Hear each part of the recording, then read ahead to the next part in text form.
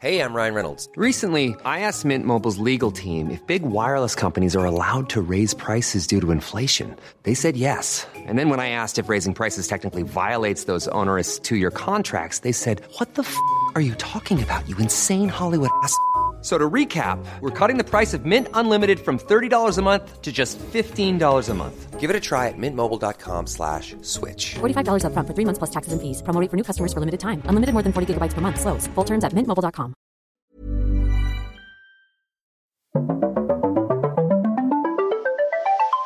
You're listening to Luke's English Podcast. For more information, visit teacherluke.co.uk.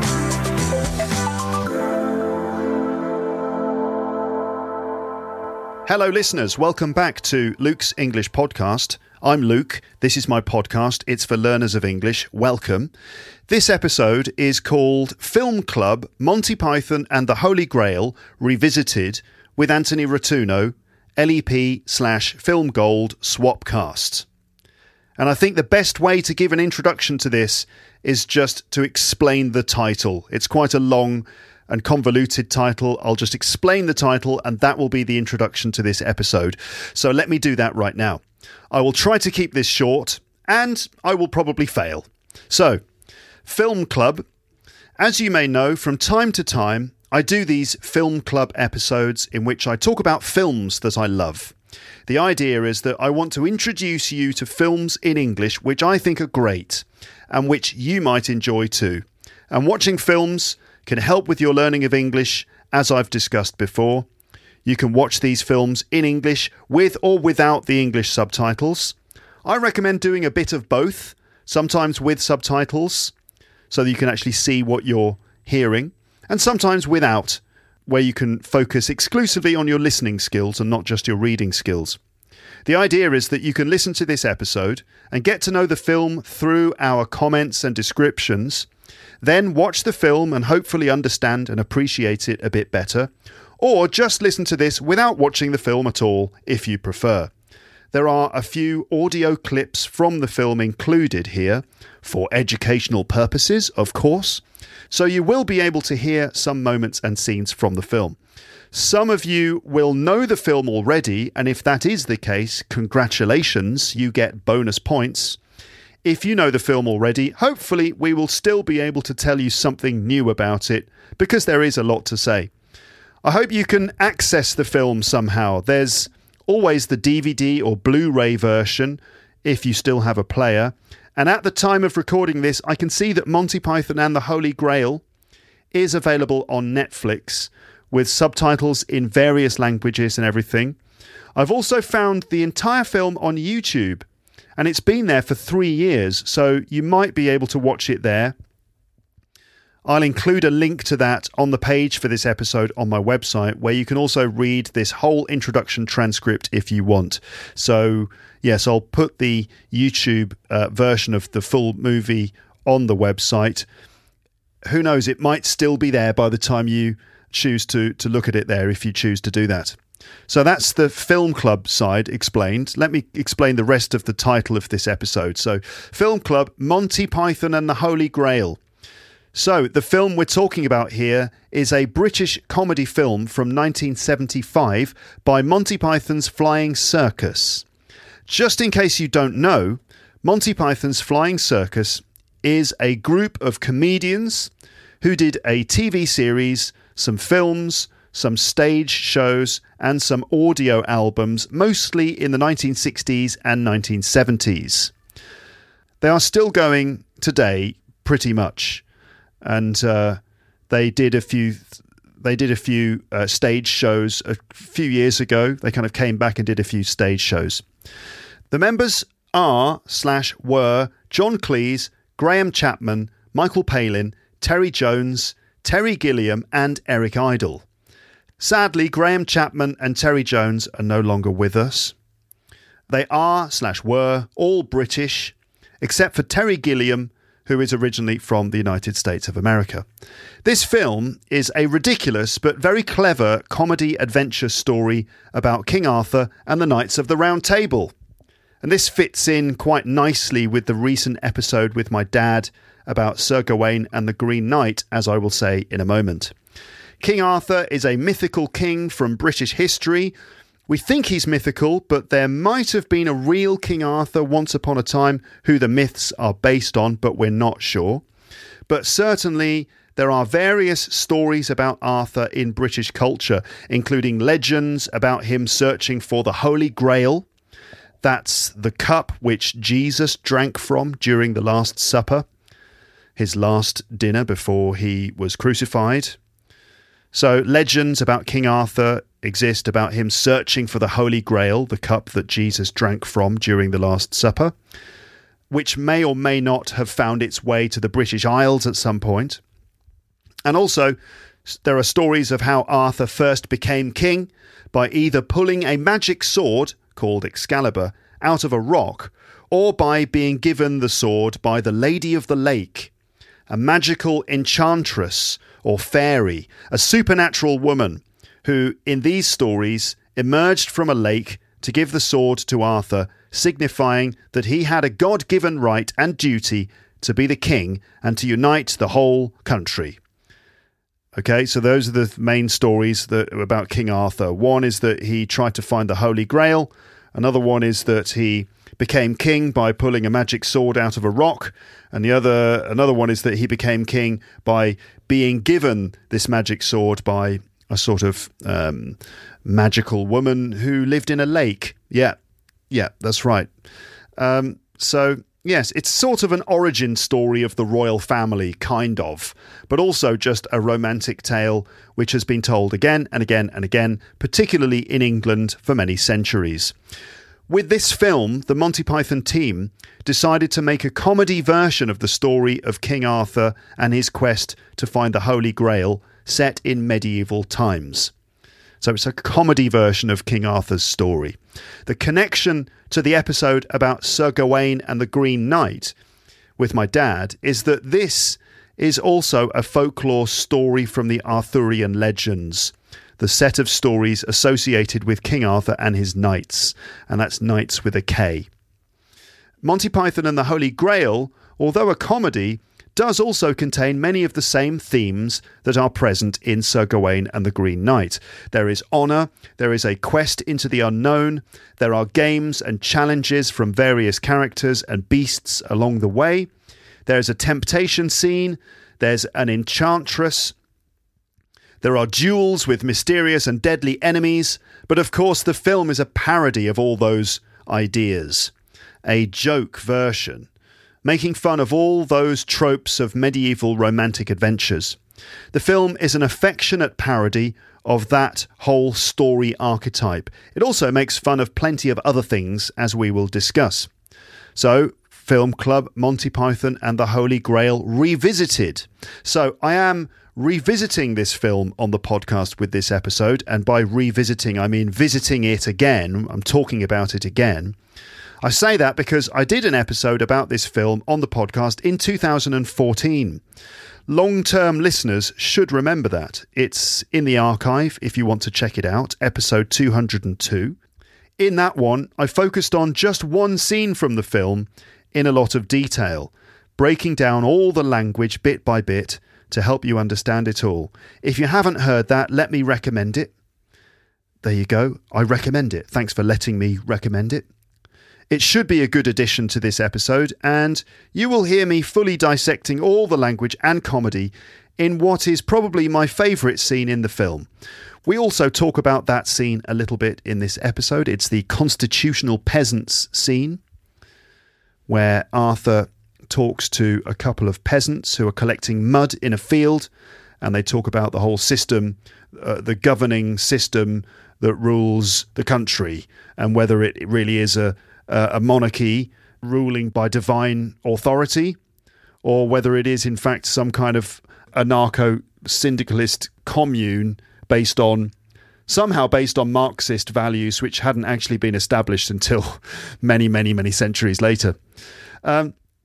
So this time, though, in this episode, we are dealing with the whole film, discussing it and giving an overview of the entire thing, how it was made, what it all means, if it means anything, and what happens in the story scene by scene. So, Film Club, Monty Python and the Holy Grail revisited with Anthony Rotuno. The other person you will hear in this episode is Anthony Rotuno. You've heard Anthony a few times on this podcast now, most recently in the episode about meditation from earlier this year. Anthony is an English teacher, a podcaster, and a musician from England. And then the final part of the title of this episode is LEP/Film Gold Swapcast. A swapcast is when two podcasts publish the same audio recording. So this recording was first published by Anthony on his film podcast earlier this year. His film podcast is called Film Gold. He edited this episode and published it in February. And Anthony said I could publish it on my podcast too, so here you go. No doubt this episode will be epically long, which I think is totally fine, I must say. I've said it before, and I will say it again. You don't have to listen to this in one go. If you're using a podcast app on your phone, you can pause at any time, go and live your life for a while, and then when you come back to the episode, your podcast app will remember where you stopped, and then you can just carry on. So here's a nice long episode for you to enjoy in your own time. One note: if you're listening to this on YouTube, because, I do upload my episodes to YouTube as well. If you're listening to this on YouTube and you want to activate the automatic subtitles, I have a suspicion, I expect that they won't be available. Now, I always activate the automatic subtitles on my YouTube videos, every time. But sometimes YouTube just says no. I suspect that might be the case this time, which is a pity. So you might just have to survive without subtitles this time and focus on your listening skills rather than your reading skills. If it's any consolation, my other episode about this film from 2014, that's episode 202, that one does have plenty of notes and scripts, which you will find on my website. So, in a moment, Luke's English podcast is going to transform into Film Gold, hosted by Anthony, with me as his guest. I must say thank you to Anthony for doing all the editing and production work on this one and allowing me to publish this here for my audience to enjoy. So thank you, Anthony. I would like to just take this moment to recommend Anthony's other podcasts to you again. He's got 3. You can find them wherever you get your podcasts. There's Film Gold, which is discussions of classic films. There's Life and Life Only, which is all about self-development, life coaching, discussions about society, and the search for inner and outer truth. And by the way, I was recently a guest on Life and Life Only, talking about a documentary film called The Corporation. So there's Film Gold, Life and Life Only, and thirdly, there's Glass Onion on John Lennon, which is a deep dive into the life and times of John Lennon from the Beatles. So those are Anthony's podcasts. Right then, in a moment, you're going to hear the pleasant sounds of Anthony's Film Gold intro music, and then lots of sound effects, fanfares, and crazy madness for a minute or two. And if you wonder what that is, it's the audio from the original trailer for Monty Python and the Holy Grail. As you will hear, one of the jokes in the trailer is that the person doing the voiceover keeps being fired and replaced. We start with a cheesy American announcer. Then we get a couple of English guys who can't really read very well. And finally, the voiceover is done by a person speaking what I think is Chinese, although I'm not sure exactly what variety of Chinese it is. Please feel free to confirm or deny that it is indeed Chinese. I'm pretty sure it is, or explain what kind of Chinese it is, or indeed any of the things he's saying. But so the voiceover guy gets fired twice and then eventually is replaced by a Chinese speaker who I think is I've recognised his voice actually. He's a British actor, a British Chinese actor who often turns up in comedies and things like that. The trailer is typically crazy and there are lots of little clips from the film and sound effects. If you're wondering what's going on, basically you're being transported into the madcap world of Monty Python. And then you will hear Anthony's voice and you'll know that you're in the comfortable surroundings of the Film Gold podcast. Right, so without any further ado, let's stop my introduction so you can hear another introduction to this introduction to the introduction to the film of Monty Python and the Holy Grail.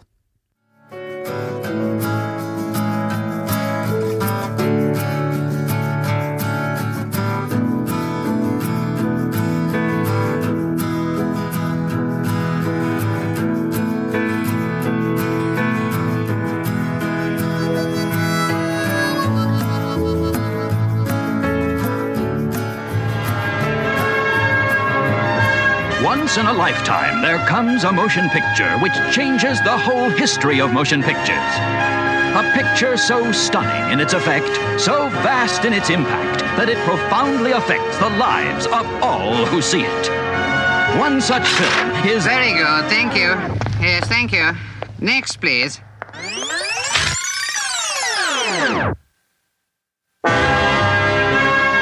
Once in a lifetime, there comes a motion picture which changes the whole history of motion pictures.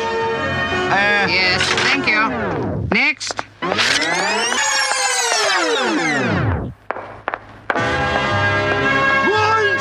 in a lifetime! Go away. What? Next. What's wrong with my voice? My voice is all right, my brain is wrong.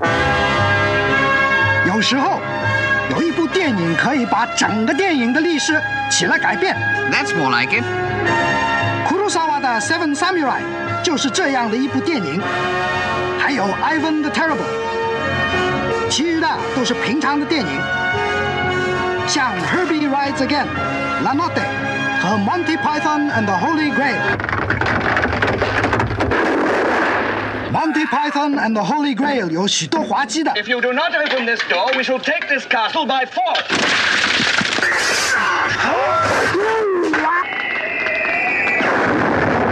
We're knights of the round table, we dance whenever we're able. We do routine to call the scene. 故事紧张。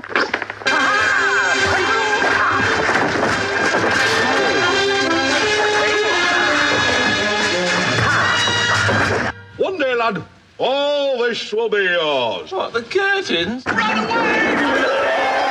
还有一些不花许多钱的危险账面。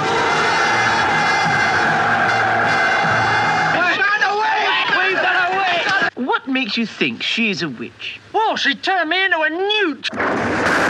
但是和 The Seven Seal 来比一下，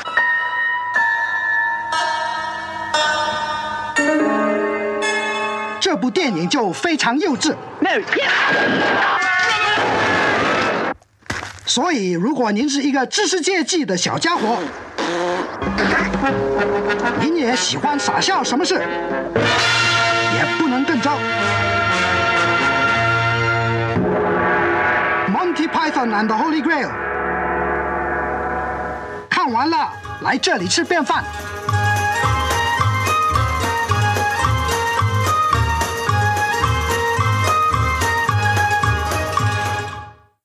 Hello, everybody. Welcome to Film Gold, episode 15. We're here in the Middle Ages, or in the 10th century. Yeah, anyway, let's leave that. That's the Middle Ages, isn't it? I think so. It's certainly a surreal time at the moment for all kinds of reasons. Today, I'm very happy, delighted, in fact, to have... This is going so badly. Let's do it like Monty Python. We apologise for the introduction. The person who did that introduction has been sacked.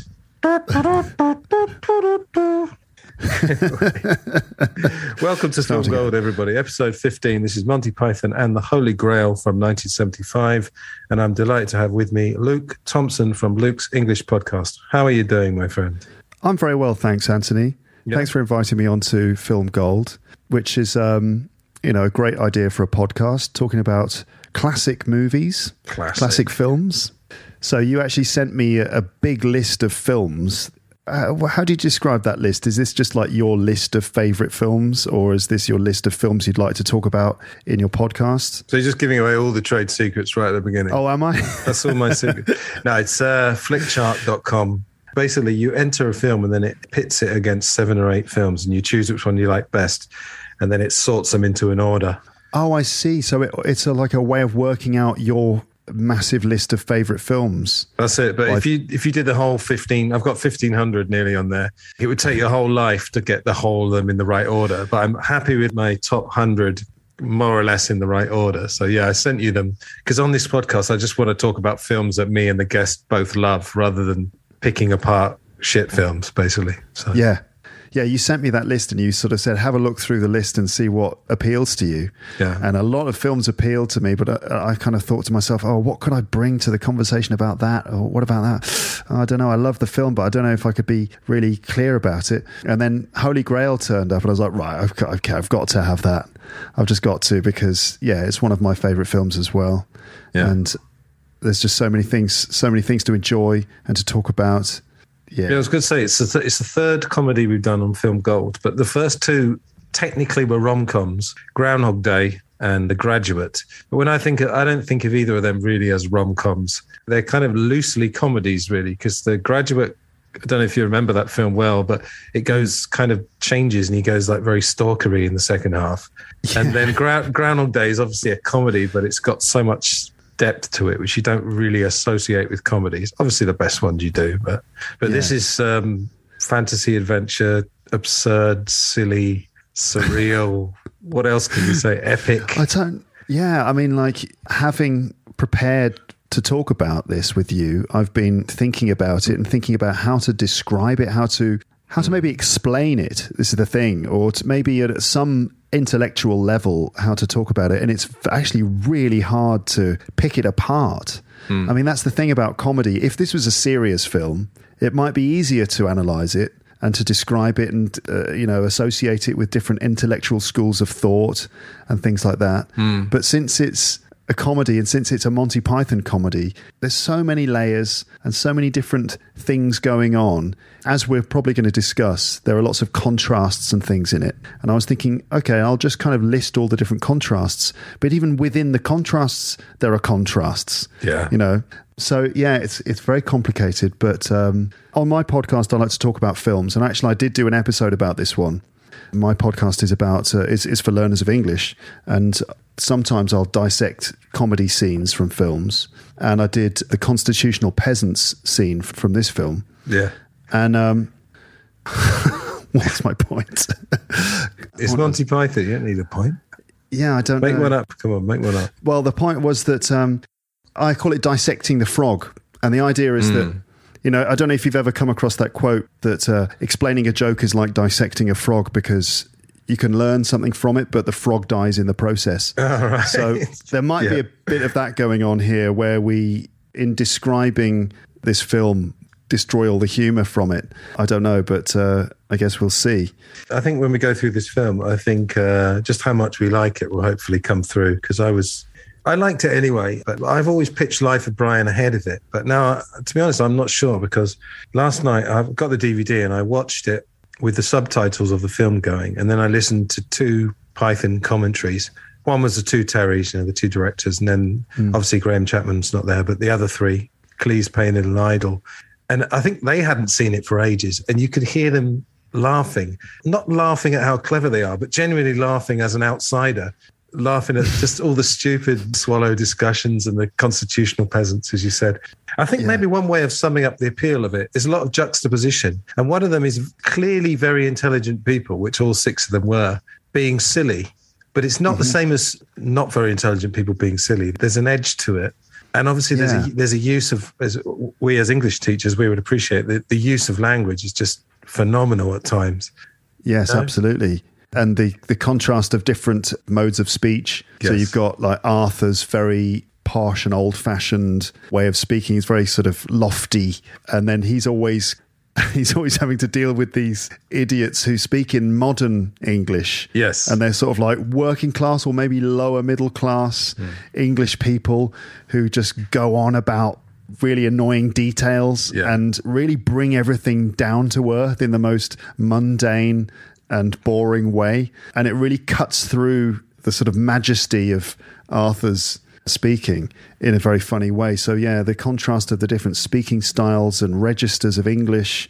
Yeah, it's this juxtaposition. It's always in the unexpected. And I was going to do this at the end, but I may as well just mention when I'm trying to make sense of films, one guy I often turn to is Rob Ager, who you actually had on your show, didn't you? And I met him as a fan about 10 years ago in Liverpool. We've kind of become friends. We don't see each other too much, but I was in Liverpool for a few months in 2019.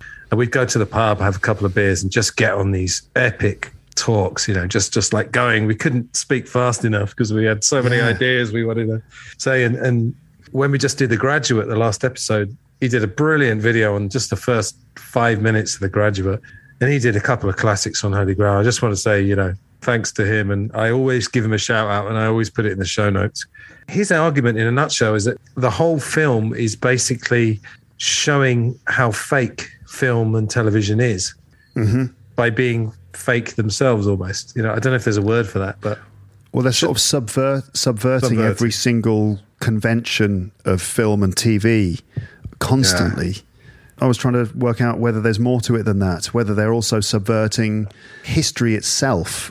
I don't know. If we're talking about the philosophy and trying to explain the comedy of Monty Python, I was thinking about this and I thought that I don't think they started with a philosophical or intellectual point of view and then applied it to their comedy. I think they focused on being funny. I think that was their main objective, right? It was just to be funny. But of course, they brought so many things to it and they were the product of their context, and the 5 of them worked together, the 6 of them.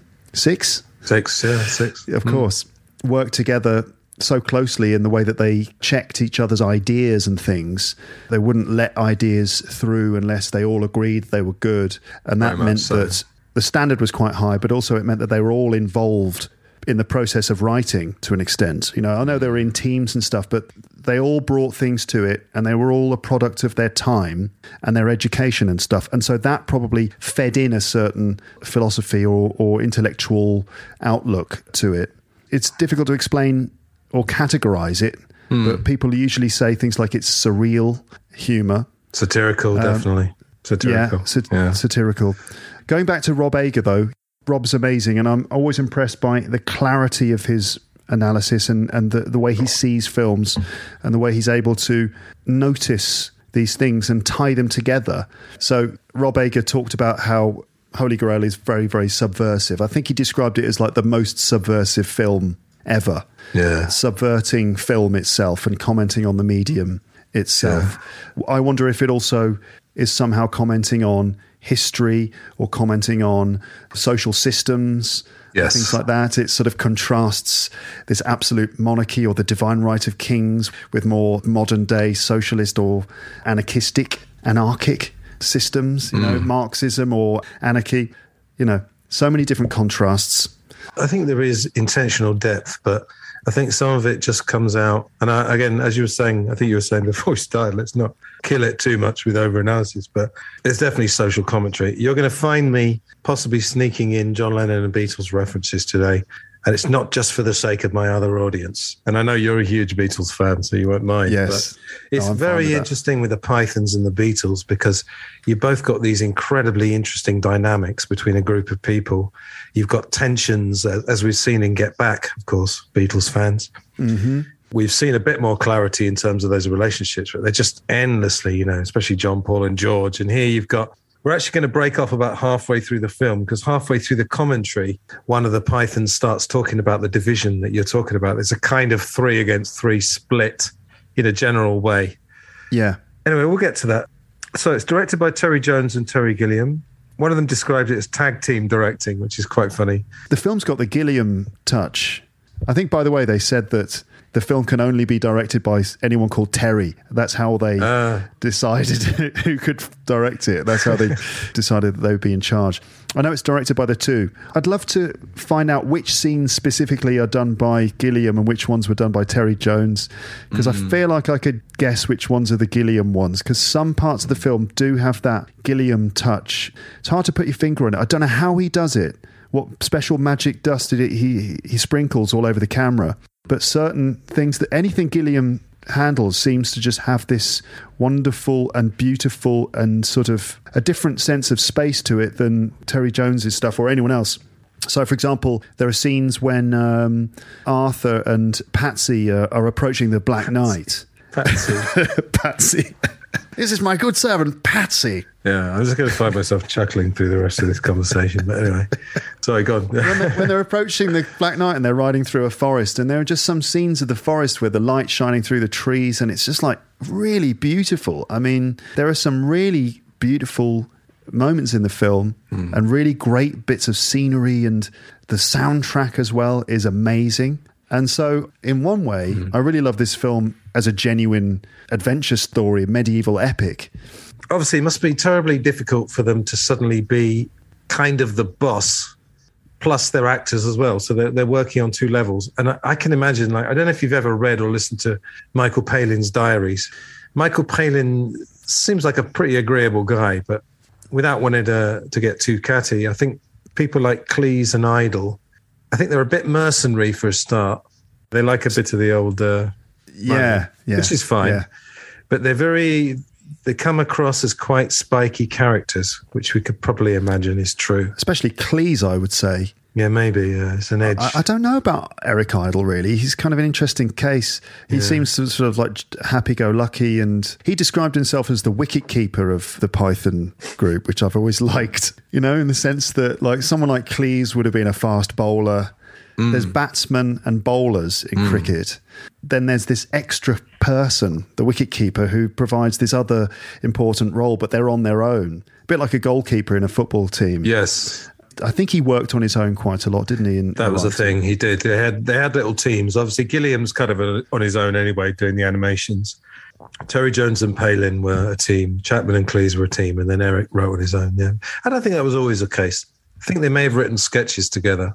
I think they had suggested on the commentary someone should write an academic paper, or somebody already had, on dynamics, you know. Yeah. Well, there, the Beatle connection as well. Didn't George say that when the Beatles split up, that the spirit of the Beatles left the Beatles and went into Python? Absolutely. Which is great.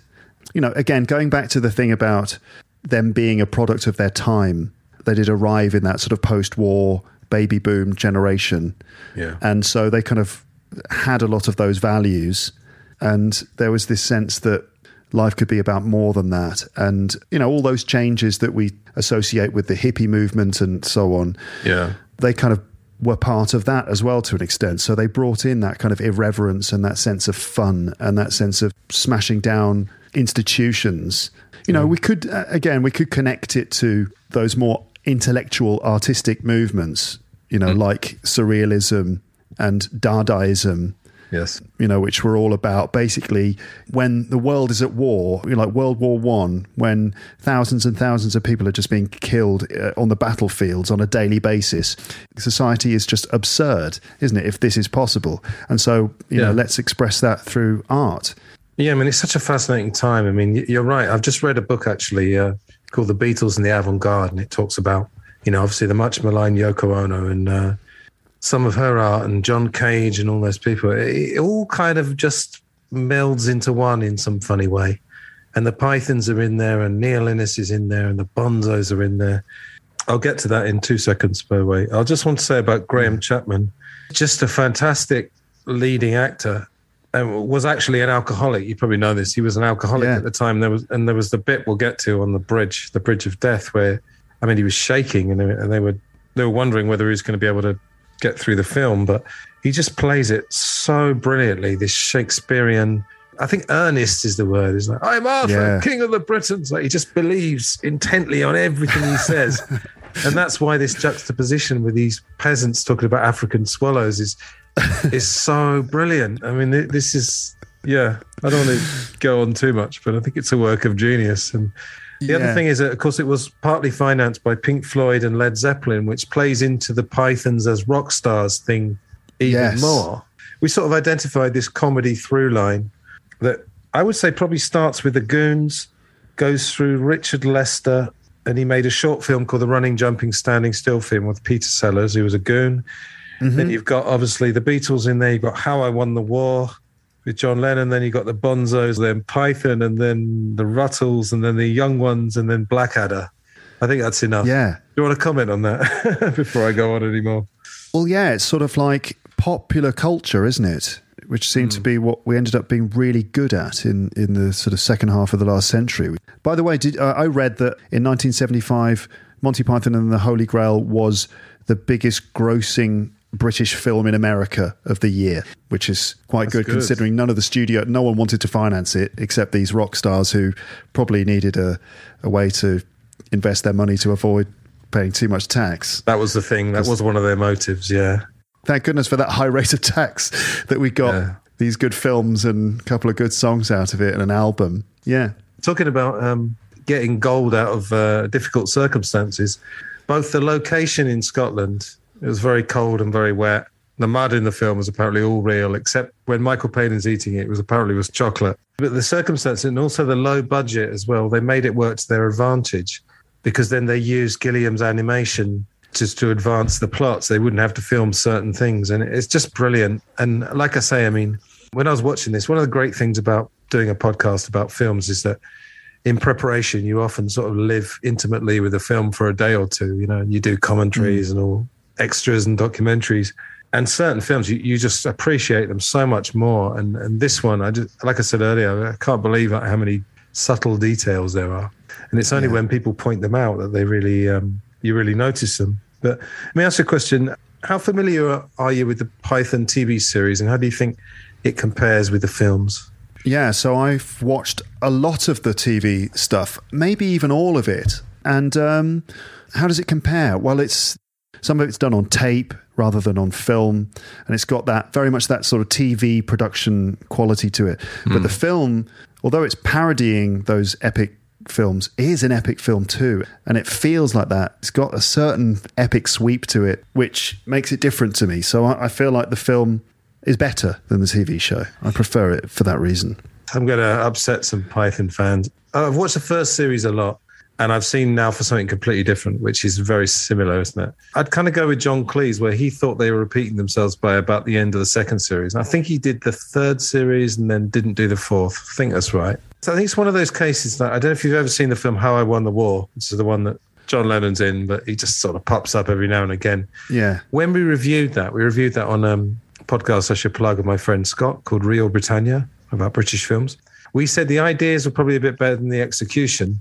And I feel like that a bit with this series. There's some brilliant ideas, this subversion idea. But I think with the films, they kind of, to me, it's much more than a collection of sketches. But if it was a collection of sketches, they've really got the best ones and managed to weave it into a story, you know? For me, the best of the TV series is actually not the TV series, if that makes sense. A lot of those sketches, a lot of the things they did are really good bits of writing, like the argument sketch, which is just an amazing bit of writing. Every single line is perfect. But the TV series didn't capture it in its best form. And Now for Something Completely Different didn't either. In fact, it's worse than the TV series. It doesn't feel right on film. And there's like camera movements, slightly cinematic camera movements and stuff that don't fit with those sketches. But the sketches are best in the stage shows. My favourite one is Live at Drury Lane. I don't know if you've ever heard that. No, what year is that, or roughly? 70s. Is it the pie? Oh, it's they're in their pomp. It's not 30 years later. No, it was a vinyl audio release, but you can get it on CD, and I think it's on streaming platforms. I think you can probably get it on YouTube. I really recommend Live at Drury Lane. It's just brilliant, and it contains some of their best sketches, but it's just the audio. But because they're doing it on stage and because they've obviously been practicing it, the timing is like far better, and you've got the audience laughing, and it's really good. And also Live at Hollywood Bowl, I think, is a good one. Yeah, I've seen that one, yeah. I'll put them all in the show notes if I can find them. I saw on video the one they did recently.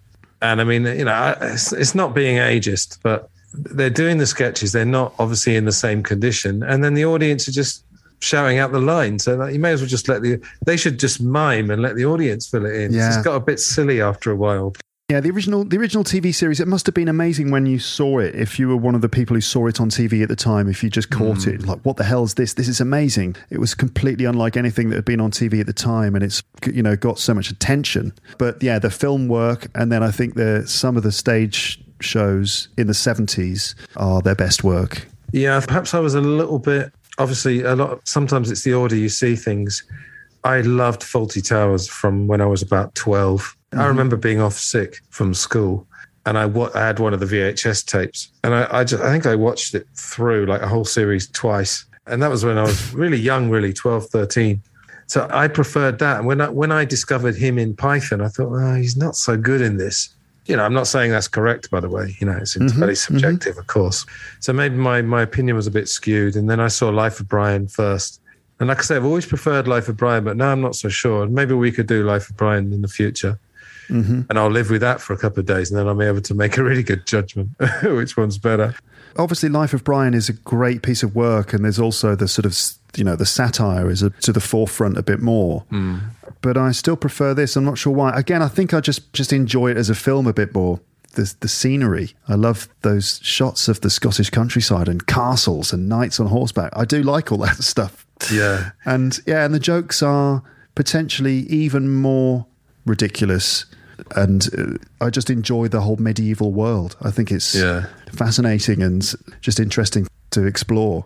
Well, I think also the secret weapon of the film is this connection to the present, because I remembered obviously the ending of the film, and I'm going to assume people have seen it. So the police, I remember that, and I remember the historian, but through Rob again, really helpful with this. It's kind of all the way through the film. There's this weird thing where Rob posited the idea that maybe the film is just a bunch of academics playing at being knights, and that in fact is all set in the present. That's the thing. There's no rules. I mean, it could be anything or it could be nothing. You know, I heard a theory that they were a group of patients who'd escaped from a sort of a mental health institute, and they're just on a rampage. But in Rob Eger's video, he does point out that in the original series, they did have a sketch that this film was sort of based on, which was a medieval knight in the modern world, and he's riding down some high street town, you know, the high street of a town in England, and sort of wondering where he is and stuff. Yeah. And the film originally, it was supposed to be a mix of present day and medieval scenes. I don't know how they would have worked that out. But that could have been interesting. Like so they were going to play with the contrast of the modern and the medieval a lot more. Rob's theory is that because, in fact, the film is set in the present day, the film is a comment on the present day, which stands up, you know, absolutely, about the ridiculousness of absolute monarchy and the divine right of kings and stuff, as we mentioned before. This modern day thing, it's an extra element to the film that sort of elevates it above what it could have been, I think. You know? Yeah. Well, do you think it elevates it? Because I was thinking about this, and I always felt like it was a little bit of a downer, the ending. And I was wondering, what would the film be like if he succeeded at the end and he got the Grail and sort of like, you know, the angels sang and all that stuff. Would that be too cheesy or something? I don't know. Well, I think it's again a through line of British comedy, and you and I have talked about Alan Partridge a lot, and it probably doesn't mean anything to my vast North American audience, or all however many there are of them. But I don't know if it's like a subconscious thing that British audiences, we're not comfortable with them winning. I mean, I actually do like it I love it when Alan Partridge gets revenge on someone, for example. But I don't know, maybe, like I say, the melancholy, it's just another element. I used to feel like with Woody Allen films, I know Woody Allen is very tainted in people's eyes, but I tend to separate the work and the person and just look at the work. And I used to find that with films like Play It Again, Sam and Bananas and all those. I used to feel a bit sad at the end, but then I kind of thought, well, that may be intentional, or like I said, that may be an extra layer. But I just thought of the modern day stuff when I realised that it's actually sprinkled liberally through the film. Yeah. They'll just cut to the police or the historian's wife or something. I think it's fantastic. Again, just another use of contrast, which creates comedy, the contrast between the very believable medieval setting, and then suddenly there's like a policeman, you know, with a trench coat on, exploring a crime scene. I think they get the balance just about right. It's the same with Breaking the Fourth Wall. It's a very risky thing to do. I mean, going back to Woody Allen, he did it in Annie Hall, which is a comedy but has some, I don't know, it's a serious film in the sense that it's not absurdist like this. But then, I mean, he breaks the fourth wall at the beginning, which is fair enough. But then halfway through a scene, like halfway through the film, he suddenly breaks it again.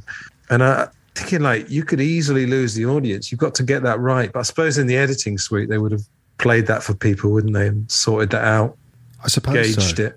Yeah, that moment in Annie Hall does really work. And it's one of the things that makes the film great. he's having an argument in a cinema queue. Oh, that's it, yeah. Right. And, there's a snob in front of him talking about Marshall McLuhan. He's trying to impress the date that he's on with on. And then Woody Allen's like, that's definitely not what Marshall McLuhan said. And he's like, okay. And he actually goes off screen and grabs Marshall McLuhan and brings him into the scene. Yeah, brilliant. And then he sort of addresses the audience and says, look, this is Marshall McLuhan. He's going to tell us. And I don't know how that works, but it does. The thing is about comedy that there are no rules, which is the way that comedy works, which is kind of what makes Python such great comedy, is that they really took that to the extreme and really decided, okay, we'll just do whatever it takes to get the best laugh. And that means trampling on absolutely every convention. When they're editing the film, they probably get a few opinions and say, have we got the balance right? Or is that breaking the fourth wall? Does that mess up that scene or whatever? Yes. That would be it. Yeah. Anyway, we should probably get to the film. We have to start with the credits. And this was Michael Palin, who actually wrote them all, apparently, by himself. I'm not surprised. You can tell, I think, that it's Palin. These cod Scandinavian subtitles. I mean, I won't even bother describing them. People have got to watch the film and they've probably seen it already. Obviously, the film is being shown to a Swedish audience as well. So there are Swedish subtitles. And suddenly the Swedish person writing the subtitles starts to try and sell holidays to Sweden, tries to persuade people. No, it's Norway, isn't it? Why not visit Norway this year? One of those, yeah. They've come and visit the lovely lakes and the fjords. Yeah. And then he gets sacked. But then he probably somehow sneaks back in and continues to write on the credits references to different animals. There's like a moose here and a moose there. Llamas. Well, llamas come later. Oh, it's complicated. But yeah, actually, Anthony, I was watching the film last night and I was like, I'll watch the film for a bit and I'll write some notes. And I stopped. I must have spent about half an hour just trying to write notes about the opening titles. It's crazy. But he has these O's that have a slash through them and two dots on just random words. And then some of the letters are capitalized for no reason at all. And another thing, this is from the commentary. I give a lot of credit to the guys for giving all these secrets away. But like Woody Allen, what the Pythons like to do was take something like Ingmar Bergman or Fellini and subvert it a bit and not make fun of it, but make it accessible in a funny way. Or a bit sillier than the real one. So I think, again, it was the budget. They said something about they could only afford black and white captions. So they had the idea, we've got to add something to this. We've got to make it interesting because they're packing this whole film with value, There's no wasted frame or no frame that has nothing on it, Yeah. You don't notice it at first. You just suddenly realise, there are some subtitles. What is that? Norwegian, Swedish? And then you realise, okay, there are jokes in the subtitles, and then there are jokes in the credits, and then there's a card that says the person responsible for the subtitles has been sacked, and then the subtitles get more and more ridiculous. And then it's a different company get brought in to do the job, but then they're all about llamas, and it's all references to South American fiestas and stuff. Yeah. So very weird. Yeah. And then we get the opening shot, which is like this misty, smoky hilltop, and it says England 932 AD. And on the top of the hill, you start to hear a horse approaching. They didn't intend to do this, apparently. They couldn't afford horses and teaching people to ride horses and all that. So they get the coconuts trick. Again, this is Michael Palin. So Michael Palin is kind of emerging as a slightly unsung hero of this film. They filmed that on Hampstead Heath. And, of course, someone from the castle. They go to various castles. We should probably say that, for those who don't know, the quest for the Grail. The Holy Grail is the cup that Jesus was drinking from at the Last Supper, I think. But obviously, it's all fairly pointless. And talking about classic films, essentially, he is kind of doing what happens in The Seven Samurai, the Kurosawa film, and then, of course, The Magnificent Seven. He's recruiting people. So they've got an eye on these classic films. Again, they're subverting it. Someone from the tower, I think this is Michael Palin's voice, calls him out with the coconuts. Now, you're using coconuts. You've got two arms of coconuts.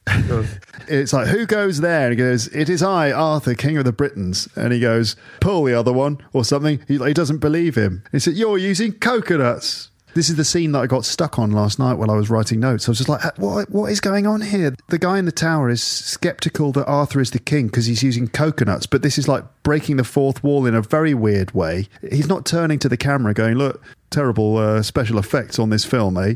You know, instead it's more like arguing with the king, suggesting you're not the king of the Britons because you don't even have a horse. You know, England's a temperate zone, coconut's tropical. Yeah. Where'd you get them anyway? And then they start arguing about the basic premise of the film. Yes.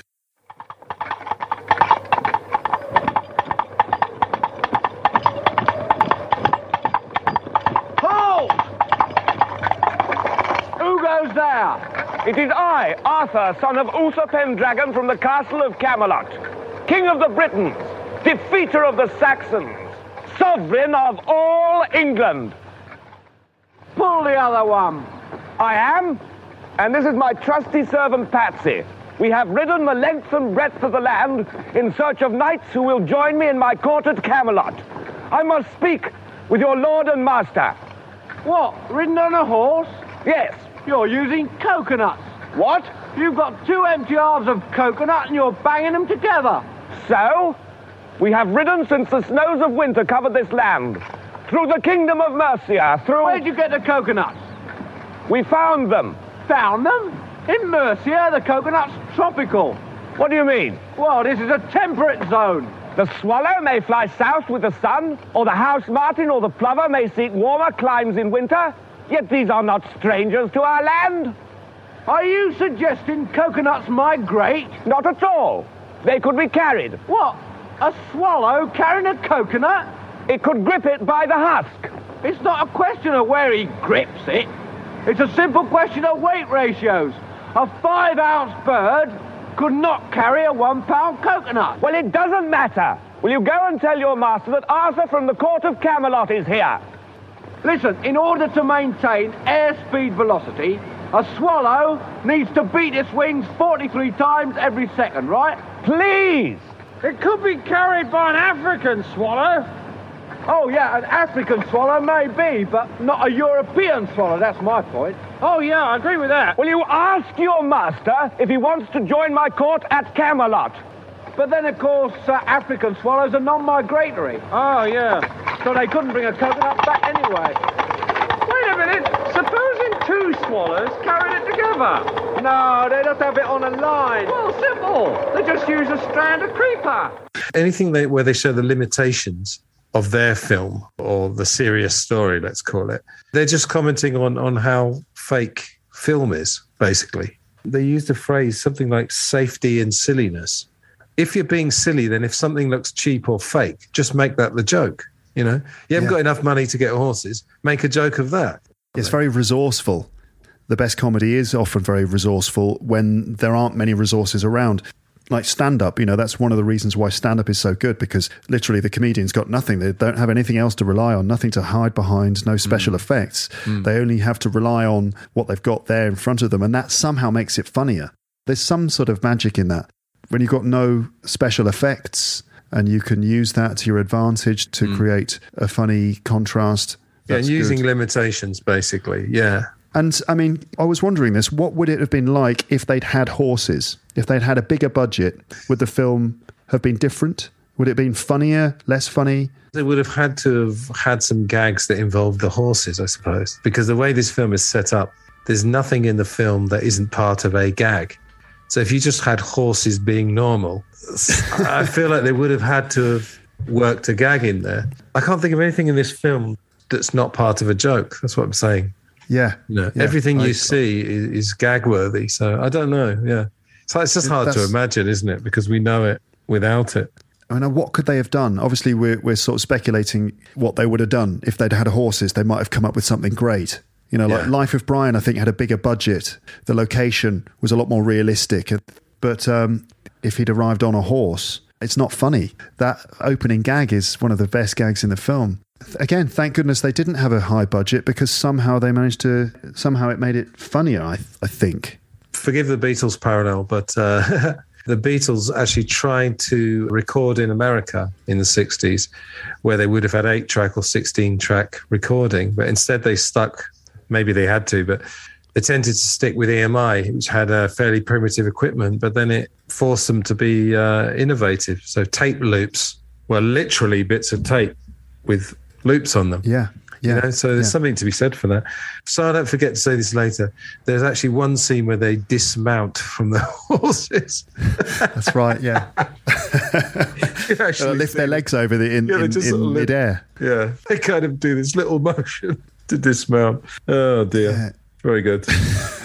So then we get this discussion of swallows. And I think we're talking about juxtaposition. I think the funny thing is the idea of peasants, poor people who you imagine are uneducated, who've got a really good command of the English language and loads of general knowledge. That's what's funny, isn't it? Because it just goes on, and Arthur just gives up, doesn't he? And there's a certain momentum to his quest. Dun, dun, dun, dun, dun. And he's like, I am Arthur, King of the Britons. You know, do you have a grail? And, you know, there's like a momentum to that, and it's totally cut through to like, well, you know, how'd you get those coconuts? You know, this sort of mundane, really annoying, this sort of conversation that people have in fairly boring jobs where they're standing around a lot.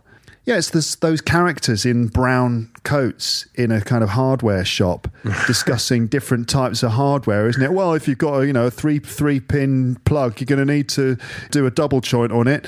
That sort of level of technical conversation. And then there's Arthur there. Well, Graham Chapman plays it completely straight. That's what's so brilliant about it. And they say on the commentary, they say Graham was actually a really good actor. You know, he probably could have played a serious role. Maybe he did. I don't even know. He probably should have done more serious straight acting because, it was really good. Yeah. I mean, it is kind of straight dramatic acting in one sense, without everything around it. If you just delivered his lines and had a different context, it could sound serious. He sounds very earnest, you know. It's like the Leslie Nielsen thing from Airplane, where he's doing it completely seriously, completely straight-faced, while very ridiculous things are happening all around him. And there's some formula. I don't know what it is. There'll be some formula, which is like serious plus stupid equals funny or something. Or like that Spinal Tap thing of like, there's a very fine line between stupid and clever.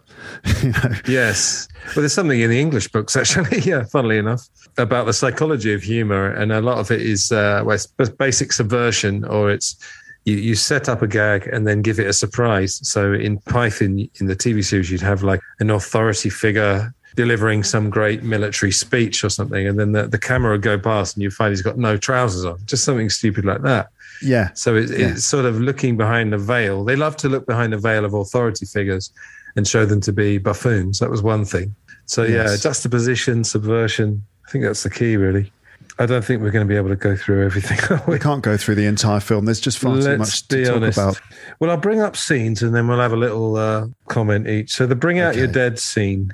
The thing I loved about this, not only Palin makes a comment about peasants just sort of eating mud, or just, it's the equivalent of someone shuffling papers in an office, just sort of slopping mud and just kind of mixing it around. And the other thing, moving it from one place to another place. Mud admin, basically. And then there's a guy crawling inside a basket as well for no reason. But the other thing is that you get the beginning of this recurring theme of people who aren't quite dead. Right, yeah, true. Like, Bring Out Your Dead. You've got the old guy, I'm not really dead. I'm starting to feel a lot better now. And that's repeated about 4 times. Concord, when he's shot with the arrow, he says, I might be all right. I might pull through. Bring out your dead! Bring out your dead! Here's one. 9pence. I'm not dead. What? Nothing. Here's your 9pence. I'm not dead. Here. He says he's not dead. Yes, he is. I'm not. He isn't? Well, he will be soon. He's very ill. I'm getting better. No, you're not. You'll be stone dead in a moment. Oh, I can't take him like that. It's against regulations. I don't want to go on the car. Oh, don't be such a baby. I can't take him. I feel fine. Well, do us a favour. I can't. Well, can you hang around a couple of minutes? He won't be long. No, I've got to go to Robinson's. They've lost 9 today. Well, when's your next run? Thursday. I think I'll go for a walk. You're not fooling anyone, you know. Look, isn't there something you can do? I feel happy. I feel happy. Oh, thanks very much. That's all. See you on Thursday. Right. They did a clever thing of like, because the second time I saw it, I thought, they're repeating the joke from earlier. The way they got round it was just by continually using that joke. So then it becomes, rather than repeating yourself, it just becomes a recurring theme. I don't know. It might even be some weird comment on how futile life was in those days. I don't know. We don't know if that was true as well. We kind of make presumptions, don't we, about medieval times that everyone was expendable, but we don't really know, actually. I think there was certainly a lot more disease and terrible conditions compared to today. But I think it's an idea that people didn't get so upset about death because it was so normal. I'm just not sure that was the case. Anyway, let's get back to the comedy. So the next bit we get, again, what I loved about this is that Arthur once again encounters some peasants who just sort of beat him into submission with their kind of rhetoric and their talking. And again, he goes, so we get Dennis. He goes, old man, I'm not old, I'm 37. Well, I can't just call you man. Well, you could have called me Dennis. I didn't know your name was Dennis. Yeah. Just to make one point about names as well. Dennis, they obviously must have chosen that and thought, so great. Because this is something that Blackadder, I think, may have taken from Python. Like, I think Baldric has a hamster called Gerald. And in the fourth Blackadder, Field Marshal Haig's tortoise is called Alan. Right. Yeah, just the fact that names do belong in certain periods of time. And Dennis is not a name from the medieval period. Absolutely.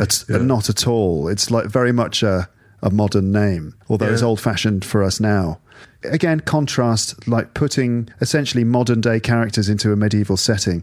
Peasants in those days would have been pretty inarticulate and they wouldn't have been educated. They wouldn't have known about any sort of other way of life, really. Yeah. They wouldn't have been able to describe the constitutional system that they were living in.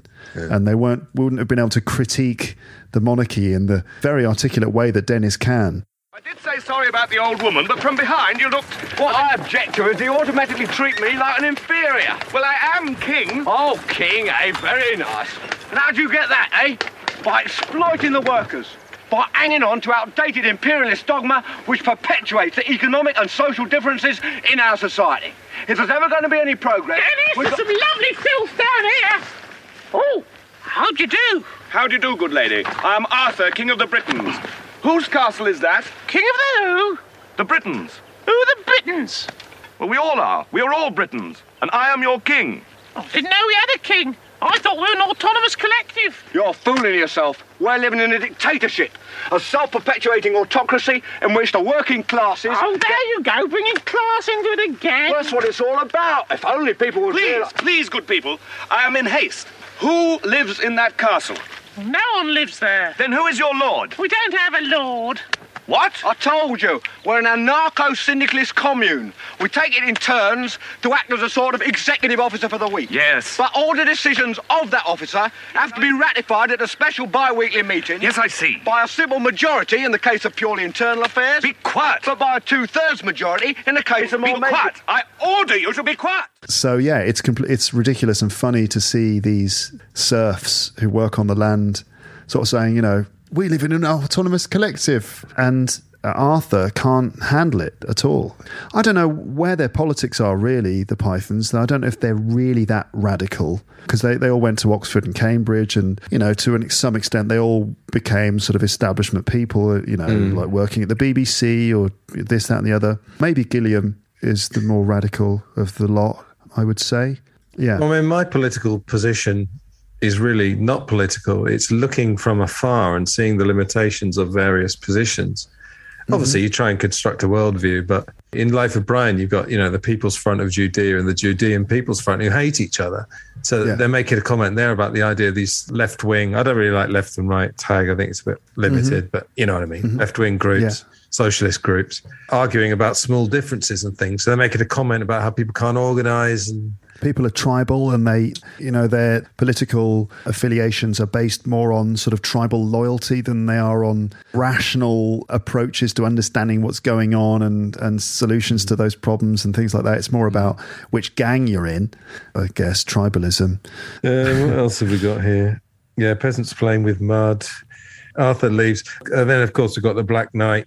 Again, seems it's like this very fearsome creature. John Cleese does some silences. And then, do you want to take this one? Tell us how the scene devolves or evolves. None shall pass, he says, standing there. He just killed another knight in very dramatic fashion. He threw his sword into the helmet with blood gushing out. Pretty good special effect. And pulls it out with his foot on the helmet. Yeah. I think Rob Ager in his video mentioned this. He's guarding a very small bridge. Oh, yeah. They could have just gone for it. Yeah. You could just hop over the river. Yeah. You could just walk around, a couple of 100 meters and hop over the river. Arthur's like, I shall not fight you, and he's forced to fight him. And I don't know, just the most ridiculous fight, and Arthur beats him easily, but every time he first of all, he chops one of his arms off, Arthur does, and he instantly kneels down to pray, but the Black Knight wants to carry on, and he's like, don't be ridiculous, your arm's off, and he's like, it's just a flesh wound. Flesh wound. 'Tis but a scratch. Yeah. That's the joke, isn't it, basically? Yeah. And takes off both arms, both legs at the end.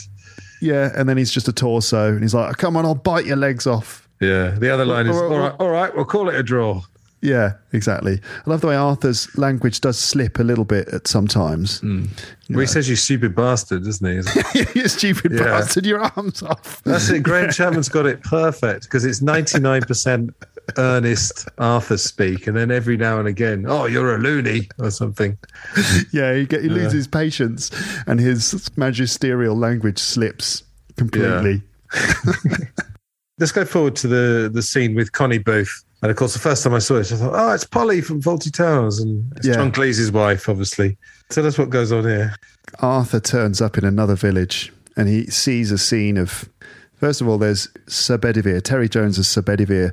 His outfit's wonderful because he's got this ridiculous helmet with a sort of a little grill thing that hangs down over his eyes, and he keeps moving it out the way. It's on a little hinge, and he moves it out the way, but it doesn't stick. He needs a little hook to hold it in place.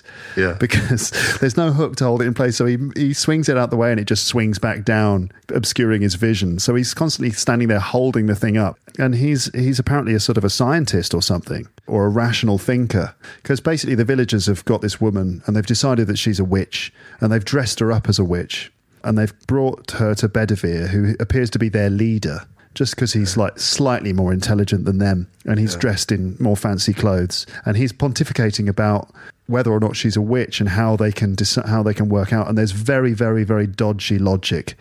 Does a wood sink in water? No, it floats. It floats. Throw her into the pond. What also floats in water? Bread. Apples. Very small rocks. Cider. Great gravy. Cherries. Mud. Churches. Lead. A duck. Exactly. So, logically, if she weighs the same as a duck, she's made of wood. And therefore... a witch!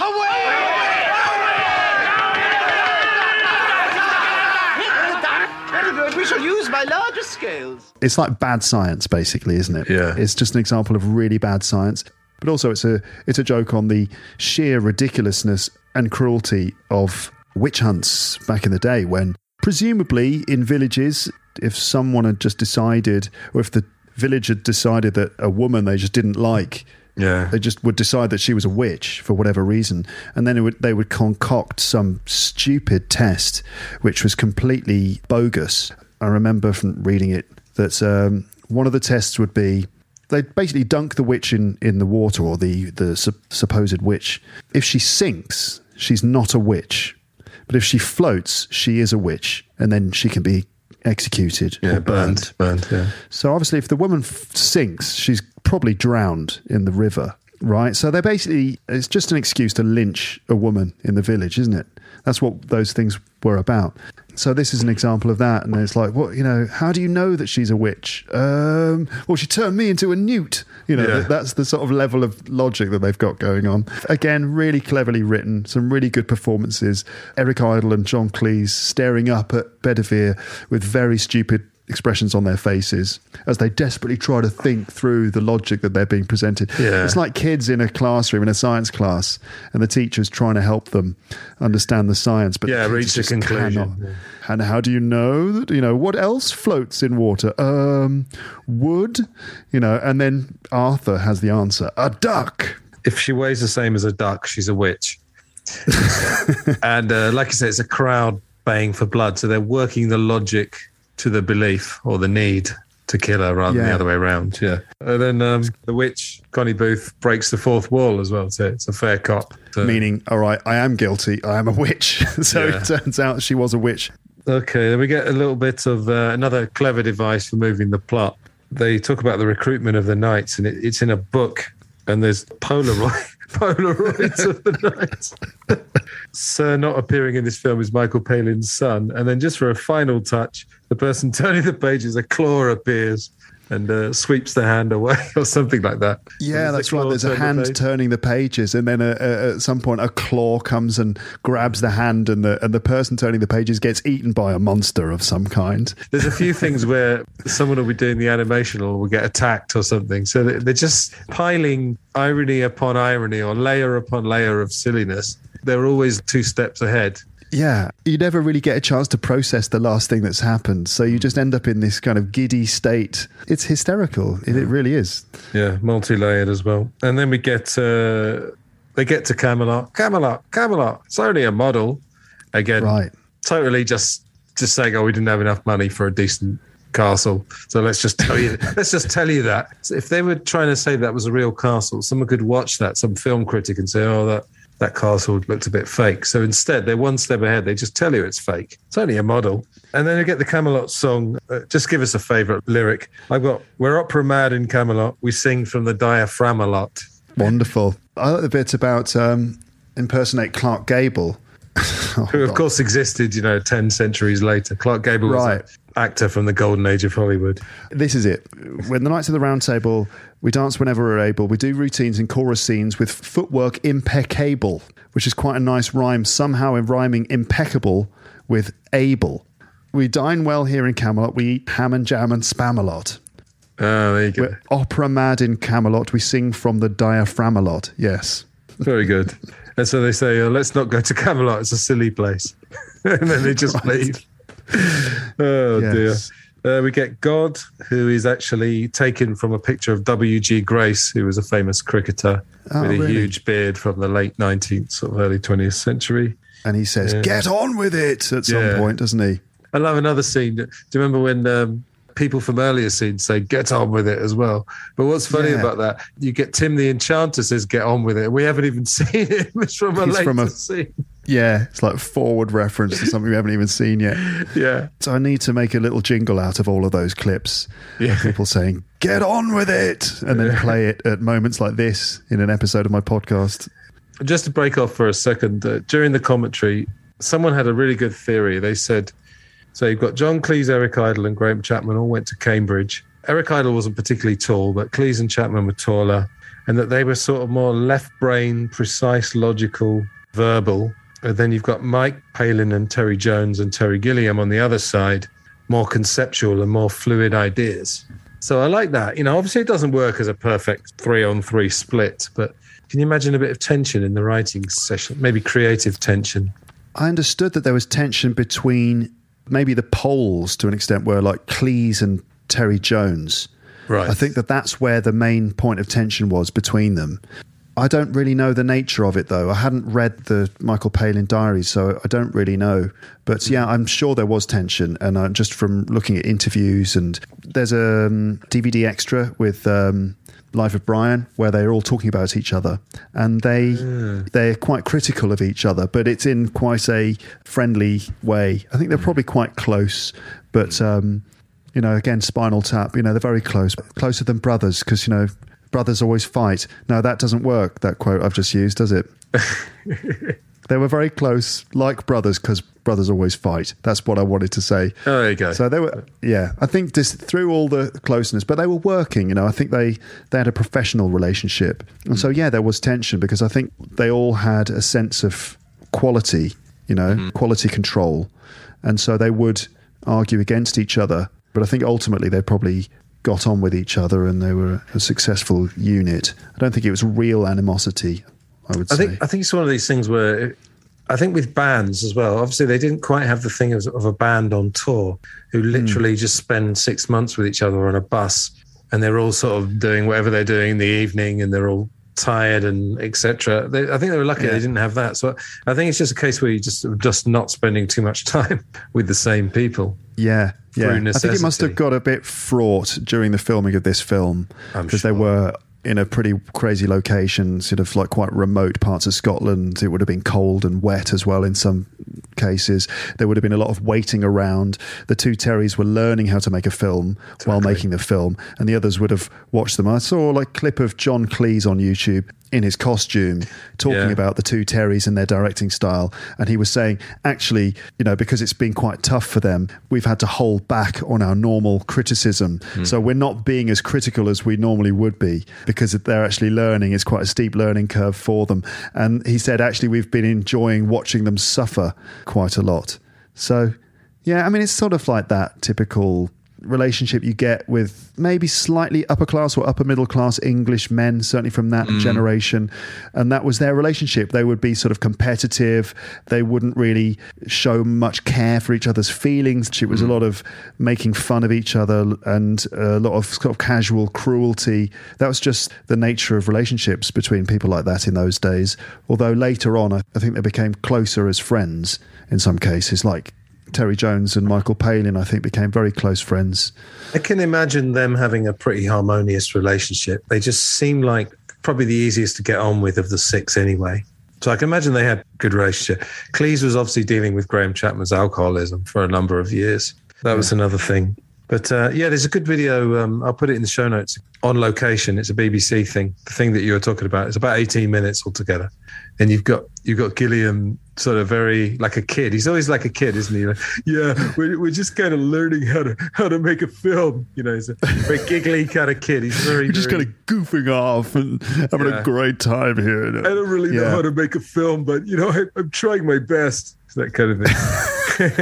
Terry Jones is it's not easy to make a film. It's a sort of a thankless task, really. It's like that kind of thing. They've all got that slightly upper class accent. John Cleese is sort of almost a bit posh, in the way he sort of speaks in this rather sort of snobbish sort of tone, and two Terrys and doing their best, but, they're struggling, and we've all been enjoying watching them, having an awful time.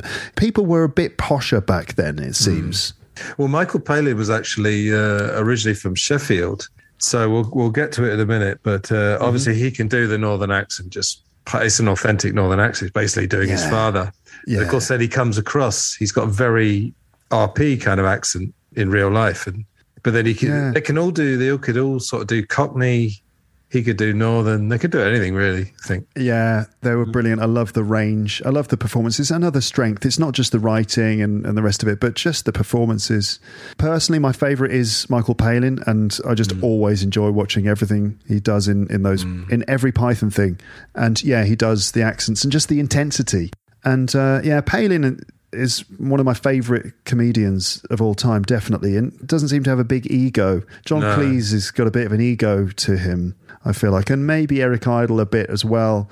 As you can tell, there's a bit of self-promotion in him when he sort of tells anecdotes and things. But Palin doesn't seem to have that at all. He just seems to be a genuinely very nice, unassuming person. But then inside him are all these incredibly vibrant performances, and just the comedy attitude that he has is amazing.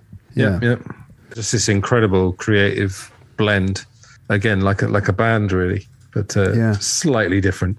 Okay, we've got to talk about the French taunting. The thing I hadn't noticed or I'd forgotten about, he puts his hands out like they're cat's paws. Just brilliant. I mean, your mother was an hamster and your father smelt of elderberries. And I like it when he says, "You silly king," instead of saying "you silly bastard" or something. "You silly king." Here's a question. You live in France. Do you know much about whether Monty Python's famous? And are French people good at laughing at themselves? Because the stereotype is that they aren't. Be careful here. I don't want to get into trouble. Most of my students happen to be French, in fact, and they're all lovely. I've never found any of that kind of negative stereotype. But go on, get yourself into trouble. Come on.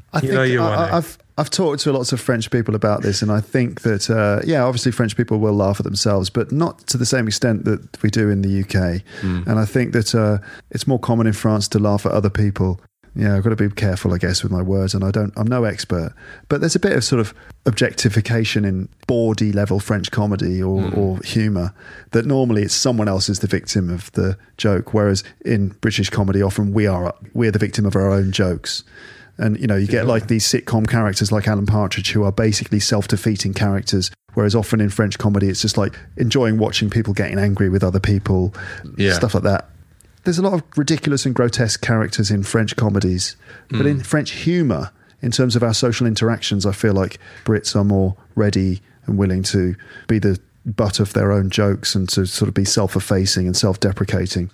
Well, my theory is that it's just because we're the fallen empire. So our humour reflects that thing that we used to kind of rule the world and now we don't, you know. But they're doing exactly what you said, in fact. The English lose and the French win. Who is it? It is King Arthur, and these are my knights of the Round Table. Whose castle is this? This is the castle of my master, Guy de Lombard. Go and tell your master that we have been charged by God with a sacred quest. If he will give us food and shelter for the night, he can join us in our quest for the Holy Grail. Well, I'll ask him, but I don't think he'll be very keen. He's already got one, you see? What? Are you sure he's got one? Oh, yes, it's very nice. I told him we already got one. Well, can we come up and have a look? Of course not. You are English types. Well, what are you then? I'm French. Why do you think I have this outrageous accent, you silly king? What are you doing in England? Mind your own business. If you will not show us the Grail, we shall take your castle by force. You don't frighten us, English pig dogs. Go and boil your bottom, sons of a silly person. I'll blow my nose at you, so-called Arthur King. You and all your silly English kniggets.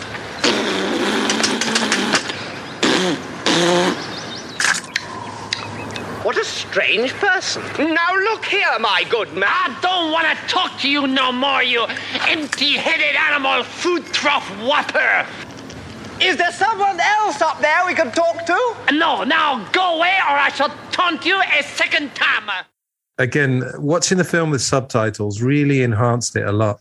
And this would be great, of course, for our students who are not native speakers, because it's mind-boggling, some of the language. Yeah. It's just quite astonishing. Yeah. But then, of course, on the other side, you get fetchez la vache, which is a wonderful piece of French. It's sort of like franglais or, like fetch the cow, but fetchez la vache. Fetchez la vache. Fetchez la vache. I read that John Cleese came up with that after reading about genuine French taunters in medieval conflicts. Armies would have taunters. That was their job, to taunt the opposing soldiers and insult them. And also the bit where they chuck livestock, throw chickens and cows and sheep and stuff over the battlements of the castle as a weapon. That's based on the idea that actually a lot of armies would throw crazy stuff at each other. It would often be a lot more horrific than a chicken. Severed heads and body parts. Not just boiling oil, which is a bit of a myth, because if you had oil, you wouldn't be throwing it over the edge of the castle. You'd be keeping it and using it. But any disgusting or horrible thing would have been thrown over the battlements as a weapon. But in the film, it's chicken and livestock used very effectively against Arthur and his minstrels. It's Robin's minstrels, isn't it, that get crushed by a cow. Yeah, there's a dead sheep later or something. And the other bit I love is it this scene where Arthur shouts charge and they just charge this wall. Just this wall that was in front of them, this huge castle. What's the point of that? And then when the chickens and stuff come raining down, they all go, run away, run away. The famous line. Bravely shouting, run away. The Trojan rabbit made of wood. We see another rabbit later. Galahad's page gets crushed. Can't remember if it's the rabbit or the cow. One of those. Oh, and then I kind of picked up on this, but Rob pointed this out. While they're creating the rabbit, you can hear these mechanical tools, which are obviously from the present day.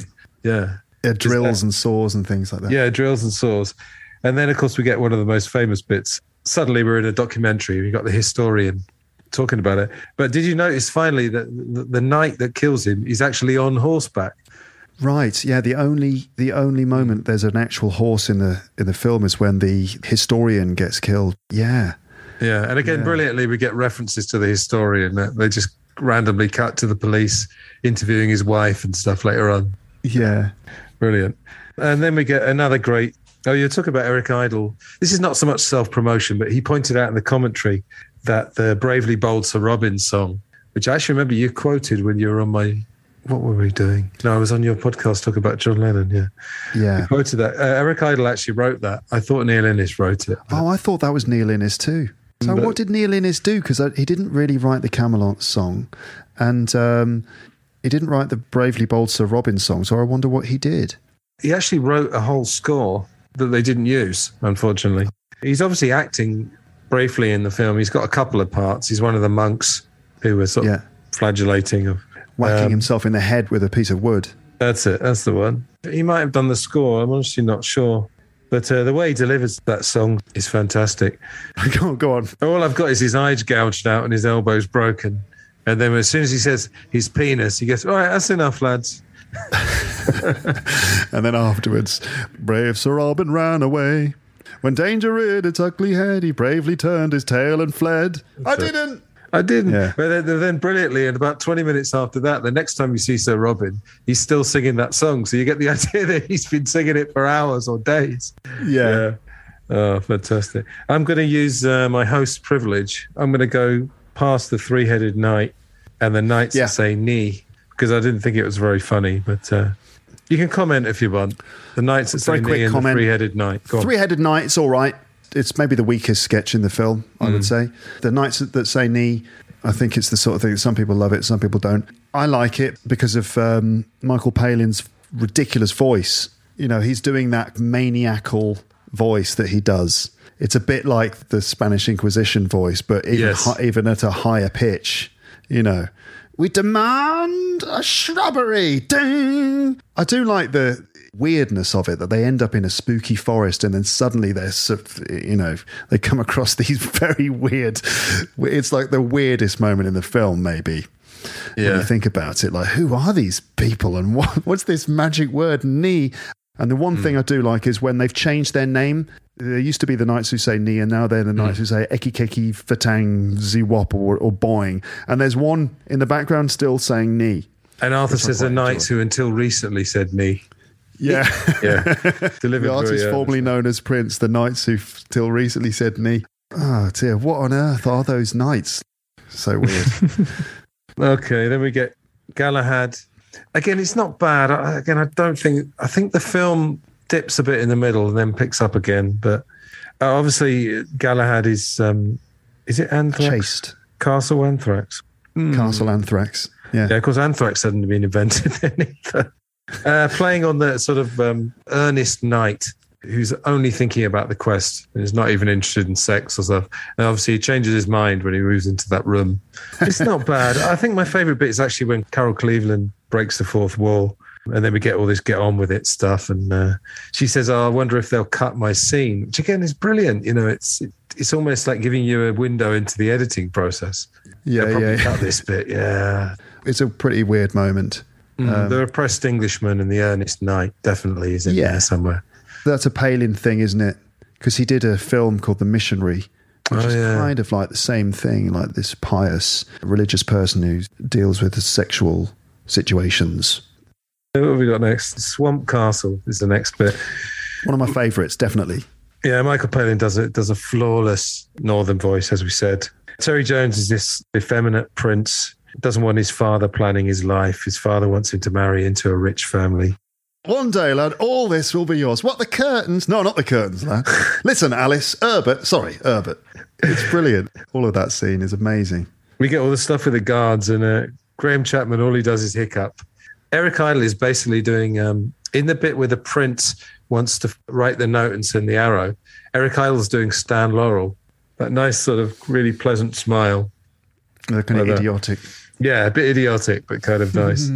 Then we get all the stuff. Make sure he doesn't leave until I come and get him. Yeah. Until you come and get him. We won't leave until you come back or anyone else. Yeah, those lines of dialogue are permanently stuck in my head. Right. And they often will just arrive. The whole scene will arrive from start to finish. Sleepless nights, if I'm lying in bed and I can't sleep, I've just got, stay here and make sure the prince doesn't leave. All of it will go through my head. I can't bring it back now when I need to. When I'm trying to go to sleep, though, the entire scene will play on repeat in my head. And I'll enjoy it. Yeah.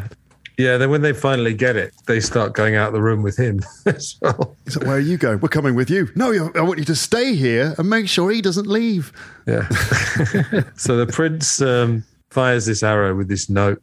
Lancelot's there with Concord. There's another reference to the 20th century. The arrow goes into Concord. Concord's not quite dead. I think I'll pull through. And Lancelot's going, sweet Concord, you haven't died in vain. I haven't actually died yet. Etc. Lancelot obviously thinks it's a damsel in distress, goes up to the castle. I love the bit where he's miles away. You see him running, and then suddenly he's right at the front door.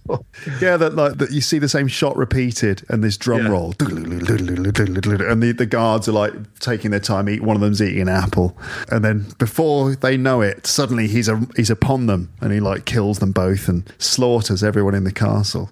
Yeah. And then this bit. I mean, just everything. It's just the way he goes in. It's obviously like an Errol Flynn style thing. He's just going around slaughtering everyone. I think he kicks the bride in the stomach or something. It's pretty, that's a bit dark. But he's sort of apologising to the king, the northern king, and said, I'm terribly sorry. I get carried away sometimes. And then he takes him around the castle as if he's showing him like a new house. He goes, oh, yeah, we did this with this room, and we did this one up recently, a few months ago. And then they start complaining that he's killed some of the guests, and the king says, oh, let's not bicker about who killed who. I love the way the king has basically decided this knight this is exactly the sort of person I was looking for. I'd like him to be my son, please. Yes. And so he basically arranges for him to inherit the castle. And meanwhile, the son has come back from the dead and is about to sing a song. And he keeps trying to go into song. And it's like every now and then it breaks into a musical number or the beginning of a musical number. And then the king, stop that. No one's going into song while I'm here. That's it. Yeah. And then it ends with, and then Lancelot swings on the rope and then just gets stuck. He doesn't make it to the other side. He's just sort of suspended. Can someone give me a hand? One of the things that you picked up on earlier, and you see this in Life of Brian with the Sermon on the Mount, is people using modern language and modern voices. So Lancelot's like, I will save you. And he's like, can you give me a hand? So in the Sermon on the Mount and Life of Brian, it's like, oh, shut up, big nose. And someone shout, get on with it, to Jesus, who's doing the Sermon on the Mount. But I think they Blessed are the meek. Get on with it. Yeah. Yeah, but they say the Pythons said something.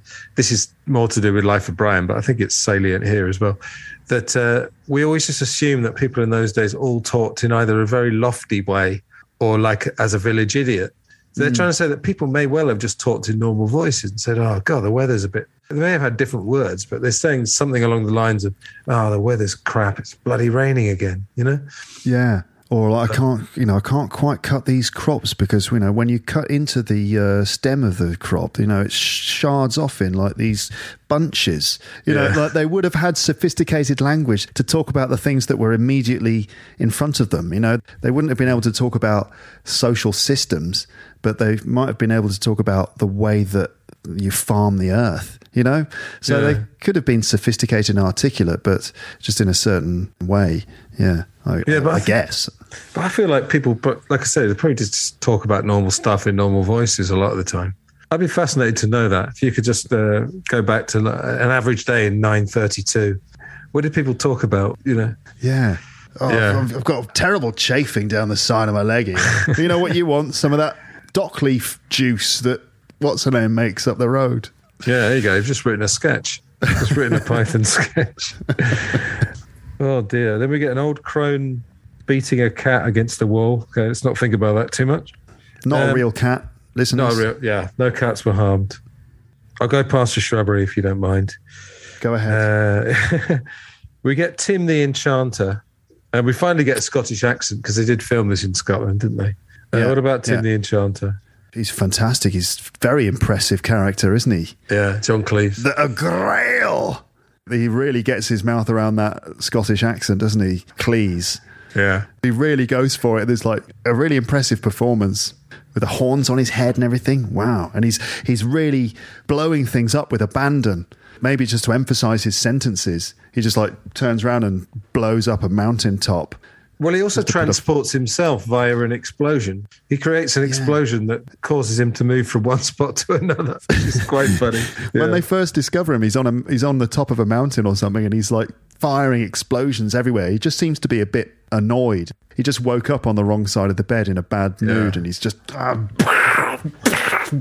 blowing things up for no reason. And then, yeah, he explodes and he appears in front of them and in the middle of a sentence, just to make sure they haven't their attention isn't drifting. He sort of blows a few other things up just to hold their attention, it seems.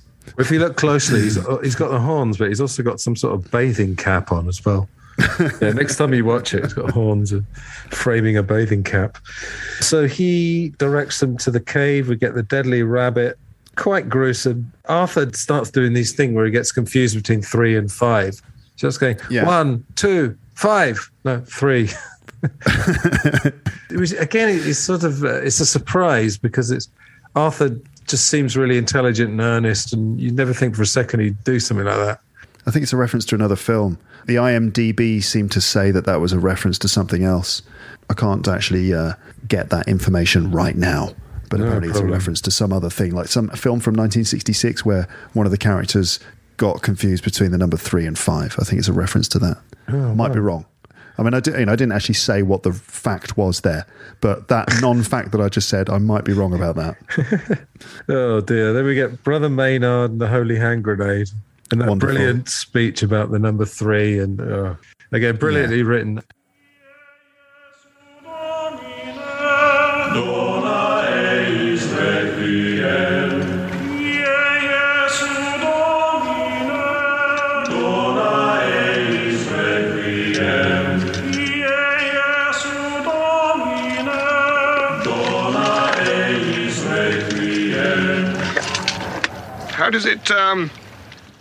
How does it work? I know not, my liege. Consult the Book of Armaments. Armaments, chapter 2, verses 9 to 21. And Saint Attila raised the hand grenade up on high, saying, O Lord, bless this thy hand grenade, that with it thou mayst blow thine enemies to tiny bits in thy mercy. And the Lord did grin, and the people did feast upon the lambs and sloths and carp and anchovies and orangutans and breakfast cereals and fruit bats and large... Skip a bit, brother. And the Lord spake, saying, First shalt thou take out the holy pin. Then shalt thou count to 3. No more, no less. 3 shall be the number thou shalt count, and the number of the counting shall be 3. 4 shalt thou not count, neither count thou 2, excepting that thou then proceed to 3. 5 is right out. Once the number 3, being the third number, be reached, then lobbest thou thy holy hand grenade of Antioch towards thy foe, who, being not in my sight, shall snuff it. Amen. Amen. Right. 1, 2, 5. 3, sir. 3.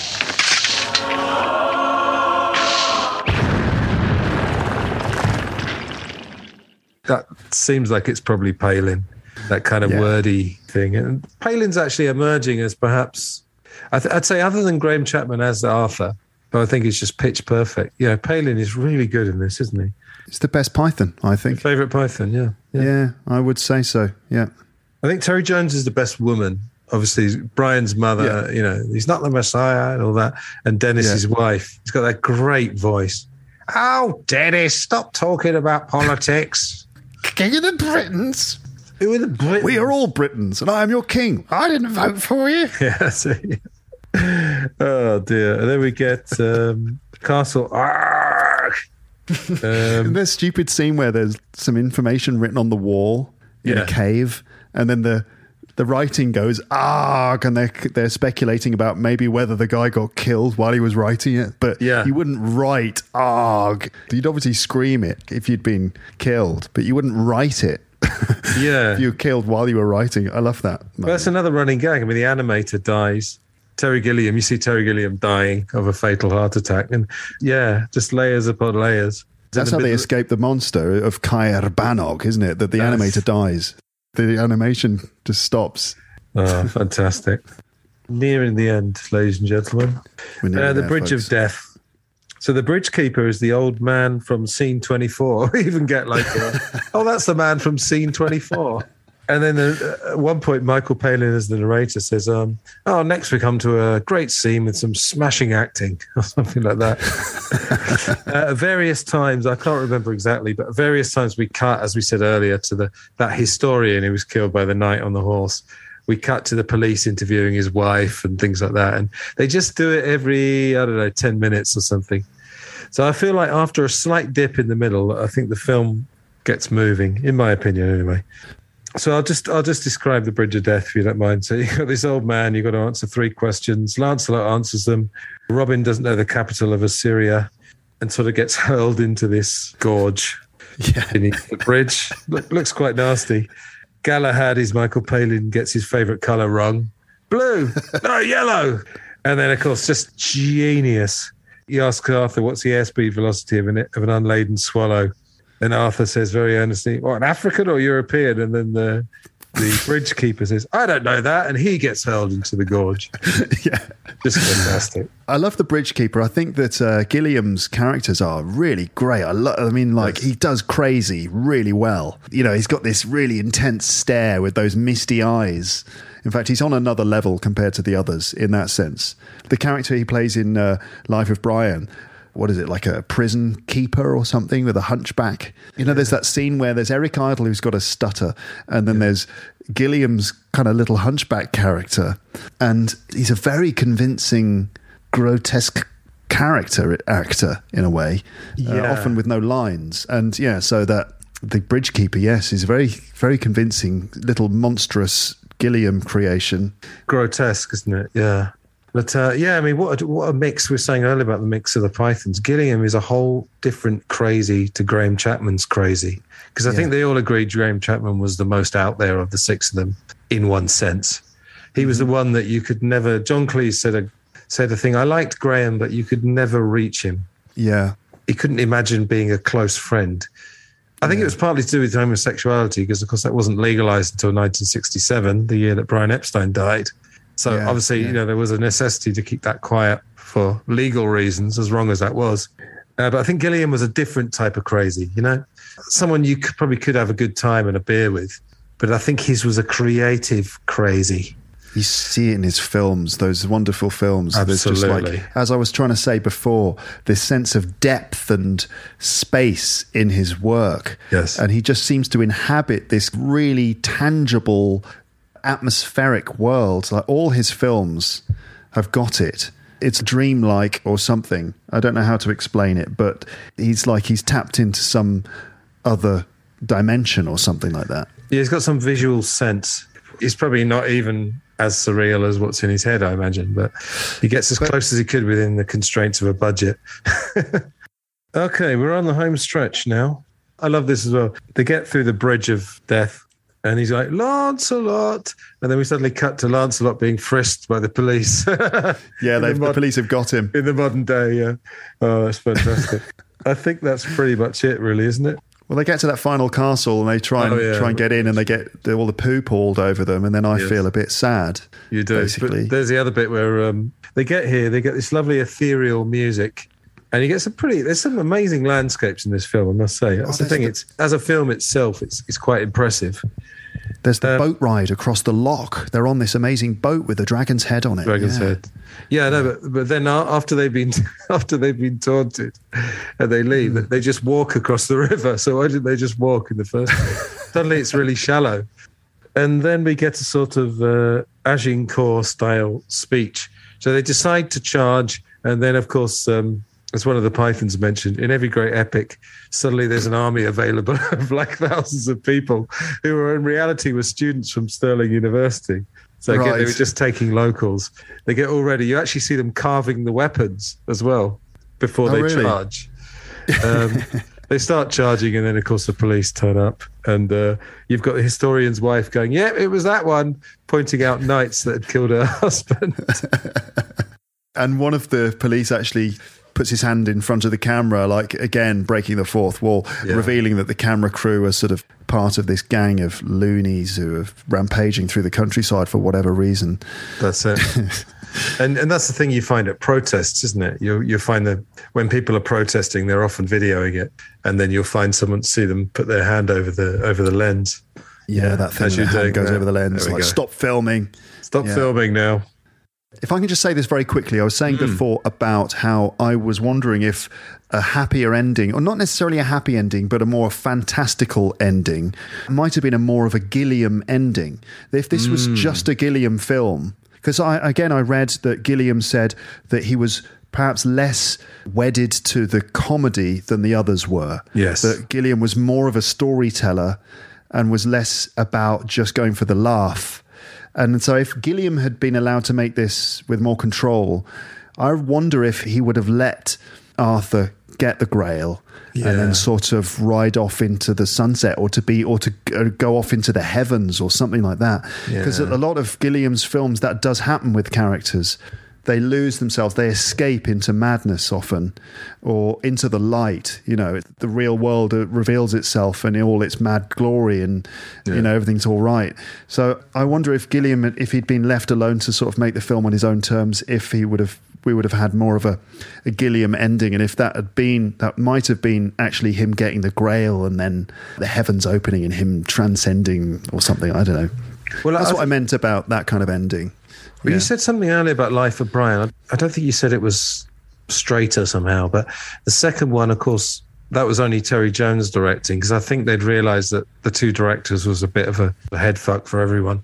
Yeah, Gilliam was production designer for that one. Right, I understand.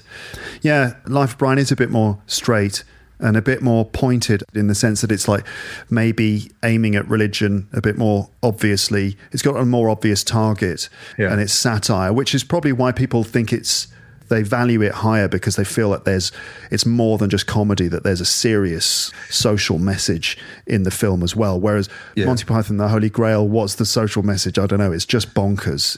Unless you take the Rob Ager reading, which is that it's a satire of our modern world and the modern day, and that the film is set in the modern day. You know, all the things that make King Arthur ridiculous are still true today. You know, we still have ridiculous farcical ceremonies and all the rest of it.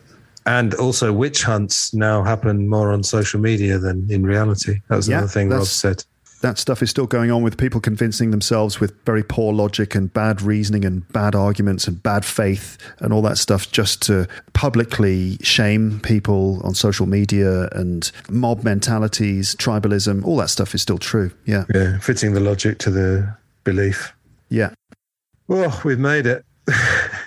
We've made it. So I don't know what the film means as a whole. I think we've probably covered that. It's just absurd and surreal and lots of fun and very subversive. Whether they intended to bring down the entire medium of cinema, or they just wanted to make us all laugh, or some combination of the two, I don't know. But certainly a whole lot of fun. Yeah, it's all those things, I think. There's definitely a bit of social commentary in there. But just to compare it to Life of Brian again, I think Life of Brian's probably objectively maybe a better film, objectively. You know, if you took a load of film critics and said, oh, the pacing and everything. But like I say, this has got something very, very unique about it. Because I don't think Life of Brian, do they even break the fourth wall? Maybe they don't. I mean, there's the alien sequence. You know, when he falls from the tower and he gets caught by an alien and goes all the way around through space. There's a Star Wars like space chase, you know, and Brian doesn't know what the hell's going on. And then they deposit him back on the ground. So he doesn't fall from the tower to his death. And then he goes on a little space adventure for about 30 seconds. And then he lands on the floor again. And a guy sitting on the floor goes, "You lucky bastard." Oh, yeah, that's it. Yeah. So there's plenty of surrealism, but I think this takes subversion through like 2, 3, 4 levels, you know? Right. Holy Grail. They break the fifth wall, is what you're saying. And the sixth and the seventh.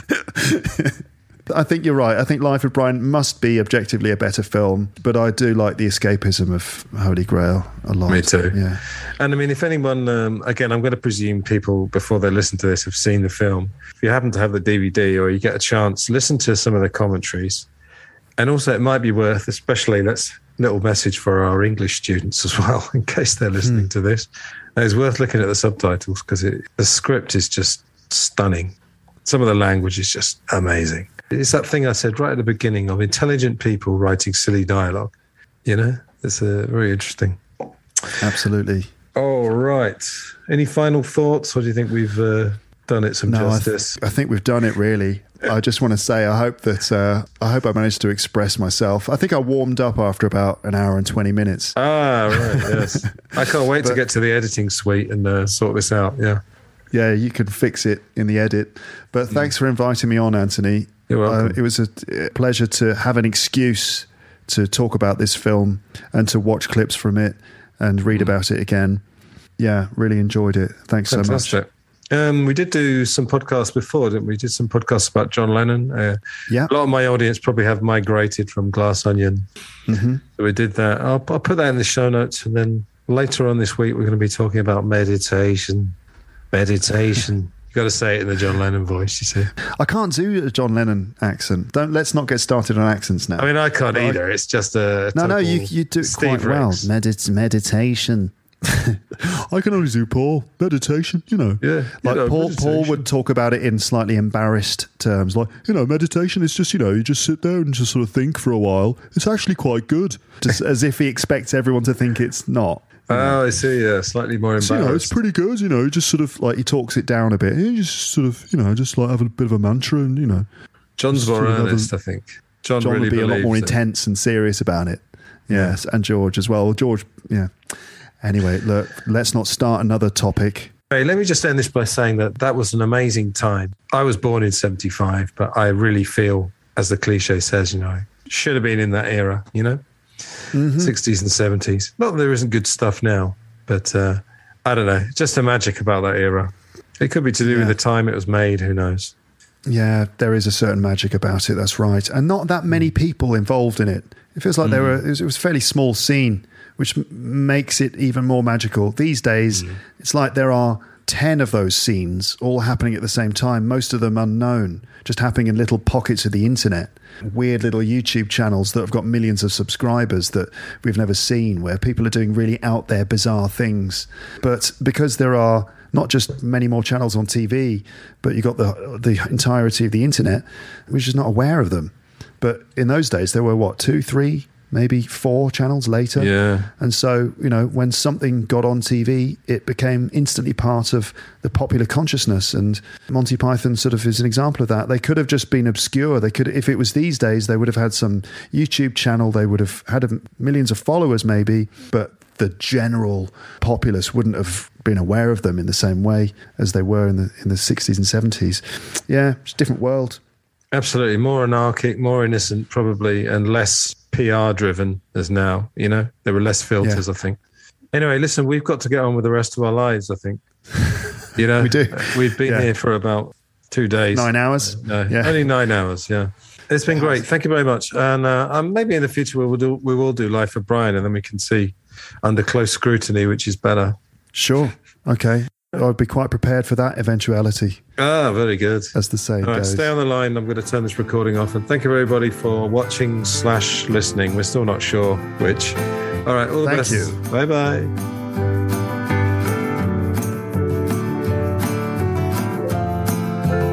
If you'd like to support my work across my 3 podcasts, which are Film Gold, Glass Onion on John Lennon, and Life and Life Only, go to buymeacoffee.com/Anthony Rotuno, where you can make a one-off donation or take out a monthly or yearly subscription, which will give you early access and bonus podcast content. Thanks again for listening.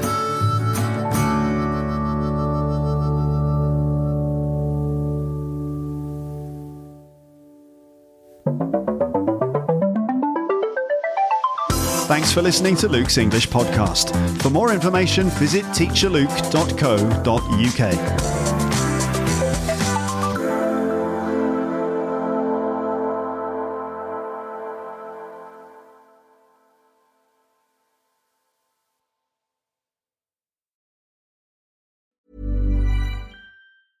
Mom deserves the best, and there's no better place to shop for Mother's Day than Whole Foods Market. They're your destination for unbeatable savings, from premium gifts to show-stopping flowers and irresistible desserts. Start by saving 33% with Prime on all body care and candles. Then get a 15-stem bunch of tulips for just $9.99 each with Prime. Round out Mom's menu with festive rosé, irresistible berry chantilly cake, and more special treats. Come celebrate Mother's Day at Whole Foods Market.